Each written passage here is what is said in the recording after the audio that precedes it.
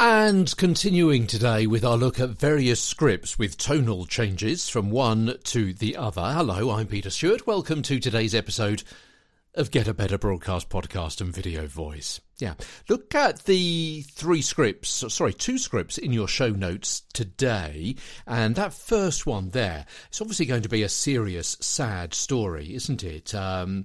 And kind of comes from the Universal Emotions file with those kinds of, that kind of approach to it, a serious tone, perhaps tinged with a hint of resignation. You're almost saying perhaps everyone had not dare fear the worst, but aren't you with this? You know, we thought it was going to happen and now it has. If you were reading this on a station closer to this event, a local radio station, a regional station, perhaps had this story as a lead in the bulletin, the tone may become slightly more serious, because what you've got to do is you've got to bear in mind that friends and relatives of the family concerned might be hearing the news for the very first time from you reading it. So let's see what we can do with our voice, with those two different emotions, with this one story. Here we go with the first one. If it was maybe on a national station or a station well away from the area in which it happened. A body has been found by emergency services searching for a girl who'd fallen into the water near Loch Lomond in West Dunbartonshire. The alarm was raised in Balloch yesterday evening. In Norfolk, a woman in her 30s has died after getting into difficulties in the sea at the village of Waxham.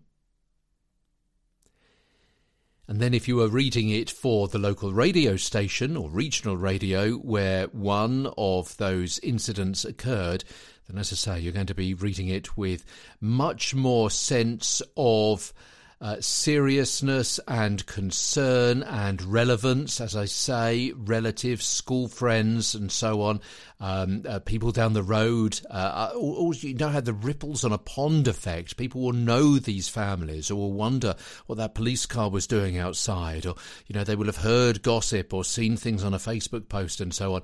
You're perhaps confirming this information for the very first time to them. A body has been found by emergency services searching for a girl who'd fallen into the water near Loch Lomond in West Dunbartonshire. The alarm was raised in Balloch yesterday evening. And in Norfolk, a woman in her 30s has died after getting into difficulties in the sea at the village of Waxham. So it's deeper, it's slower, you've got a change of tone, a change of pace, and all sorts of things going on there as well, to show the seriousness of the story that you are passing on. Okay, gear change. Let's move on to story 2. A lighter story, perhaps to end the bulletin. It's not fun, it's certainly not funny, but it conjures up pictures in one's mind of metal detectorists, and it kind of raises questions. Isn't that what if I'd found them? Or you can picture the scene and the field and the trees and someone with a little trowel and digging all this stuff up and the joy on their faces. You're trying to evoke that kind of universal emotion in a way that you can't do, as I mentioned earlier on over the last couple of 3 days, with a political story. Yeah, okay, here we go with this one. At the village of Waxham. A hoard of Bronze Age artefacts has been discovered in the Scottish borders. The find is considered to be of national significance. It includes a complete horse harness preserved by the soil and a sword, which have been dated as being from 1000 to 900 BC.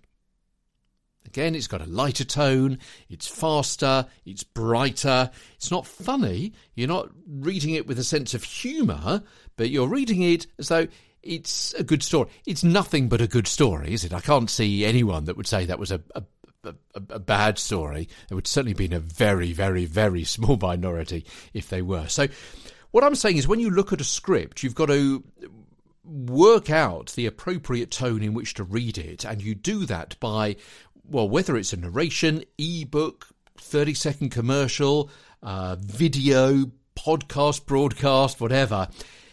You do it by finding the emotion or the feeling that's trying to be evoked by the content and the context. It's vital you get the tone of your, in this case, news presentation right, any presentation right. In news, you need to sound authoritative, yet natural and informal. And as we'll see later, you need to have the speed of your reading just right to inject the correct amount of light and shade of intonation in your voice. Talking fast and loud does not mean you sound more urgent or dramatic. Often it's quite the reverse. As in many things, the key is finding the correct balance. Tomorrow, the tonal construct for a presenter, as Get a Better Broadcast podcast and video voice continues. From London, I'm Peter Stewart.